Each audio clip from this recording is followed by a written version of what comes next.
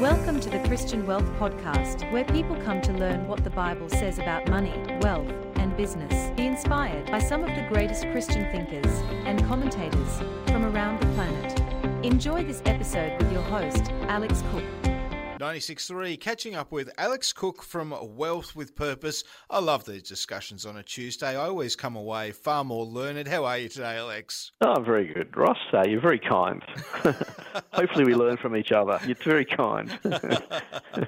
All right. Well, we're talking materialism today. Now, I guess let's start with what is materialism and how does it contrast with God's way of things? Materialism at its core is a sort of a preoccupation, if you like, with an emphasis on material things. So material comforts, objects, physical things like cars and houses, etc., and those sort of considerations, but with a disinterest in and often a rejection of spiritual and intellectual or other cultural values. So that's a definition I picked up straight out of the dictionary, which I thought was actually a really accurate way of looking at it. Yes. It's this preoccupation with things, and then a disinterest in spiritual things and things of the intellect. Therefore, though, what it kind of ultimately leads to is a philosophical approach to life that basically says that material well-being is what matters, and of course, therefore, increasing our material wealth is of great importance, and therefore the driving factor behind life. So that's sort of materialism at its core. And I think most people, Christians included, including many Aussies in general, would acknowledge that we have become very much a materialistic society, even though they wouldn't necessarily want to let go of it. No, it can be surreptitious as well. The dream of the Aussie household, and that being, you look at it that way, it's the dream. It's something you're just aspiring to. You're spending a lot of time and energy on. Absolutely, yeah. And look, and it often provides short-term pleasure. The only problem is it's very fleeting. It's very temporal, and of course, ultimately, it doesn't satisfy. And this is where I guess the God factor comes in, and the God difference, the difference that God brings to all of this is that God created us to love people and to use things, whereas materialism is the opposite. It's about loving things and using people, and using people often to get those things. So it's completely the other way about, and you can see how it interacts in our society just on a daily basis. When you talk to businesses or economists, they refer to people as consumers, and we talk about companies talking about how they're going to gain profit from their consumers. And we often sell to consumers without thinking about any of the consequences. Is that product actually any good for them or not? So materialism is very much bent around this loving of things, and often using people to get there. Not always, but often. Whereas God's whole model is that actually, when we live life, we are to love people and to use things as tools, and tools for doing good. So it's a very God is always very much in our society, very much countercultural. Yeah, and the thing that came to my mind when you said that was it almost dehumanizes us when we're just put in this box of you're just a consumer. Oh, absolutely.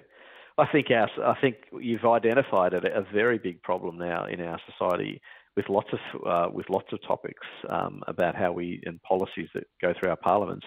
We are dehumanising people. We're treating them more as animals, and I think that's a very worrisome trend as to where we're heading as a society. It becomes very barbaric after a while. So, yeah. Well, Alex, what's been the impact of materialism on society and specifically Christians? Well, look, at the broader society level, we see this massive impact on our relationships predominantly. It's no secret we often have a fatherless generation these days, and you look at it in some of the stats where the average adult is spending something like 6 hours shopping each week versus only 40 minutes playing with their kids.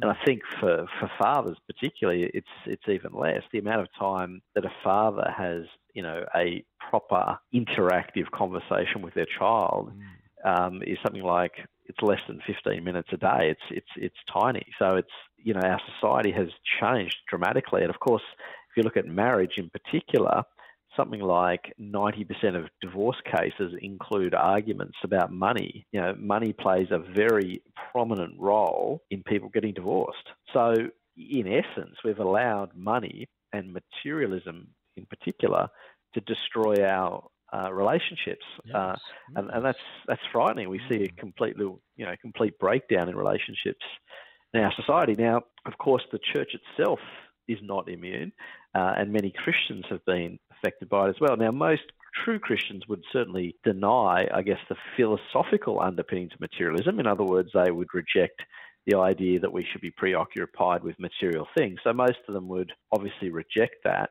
However, in our world, if we're honest, it's not easy to avoid the bombardment that we've had with things like advertising. So I believe it's something like $500 billion a year is spent globally on advertising. So it's an enormous sum of money on advertising. And so, of course, that's going to affect us. I mean, it's very hard for it not to. It's in your face wherever you go. When you open up your social media, there's ads. There's always someone telling you that's something you need. And, of course, then it's worse when you go into the schooling system too, where you have a schooling system that essentially teaches people that they're nothing more than a bunch of atoms, and they're simply the output of time and chance and natural forces. Yeah, they're essentially evolved. When you have that kind of ideological position that's pushed at school, it's no wonder that many people, that's how they treat each other. It's easy then to be called a consumer because it's a little bit like some of those scenes out of The Matrix. You're just a battery. You're just an object yourself. Yeah, exactly right. And so that's where all of this stuff has taken us as a society. So it's very profound. And I guess the great tragedy of it, I think, is apart from the fact that, firstly, materialism obviously in itself takes people away from God, but it's also had this profound day-to-day impact in terms of the destruction of the relationships of those that we love the most.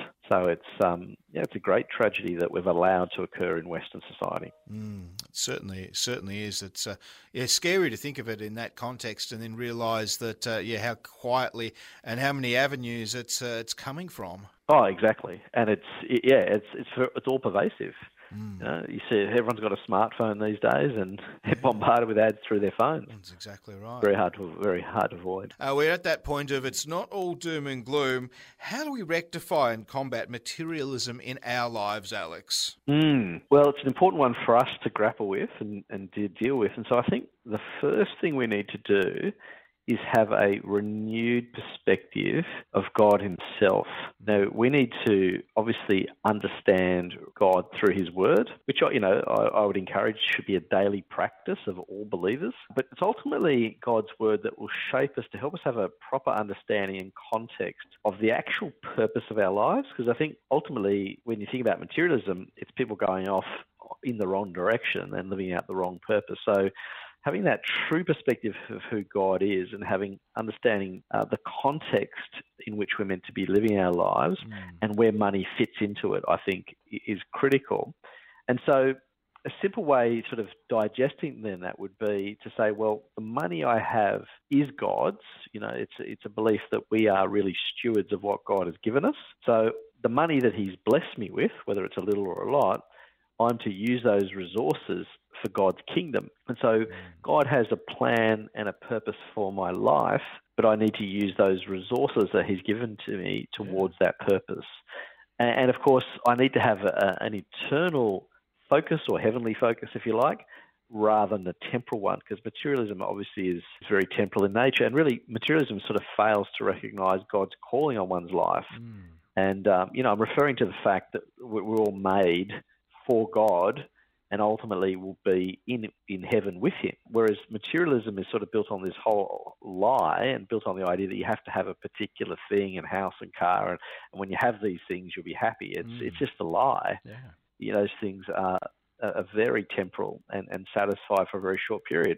And of course, many people, as they get older, particularly, you hear the grumpy old man thing, because often they're coming to the realization at the end of their life that they've accumulated all this stuff, but it doesn't change the fact that it's coming to an end. And it's very depressing in that regard. Whereas I think the biblical view of life, which is vastly different, is actually, we have eternity to look forward to, and that we should be sowing with what God's given us, sowing along the way.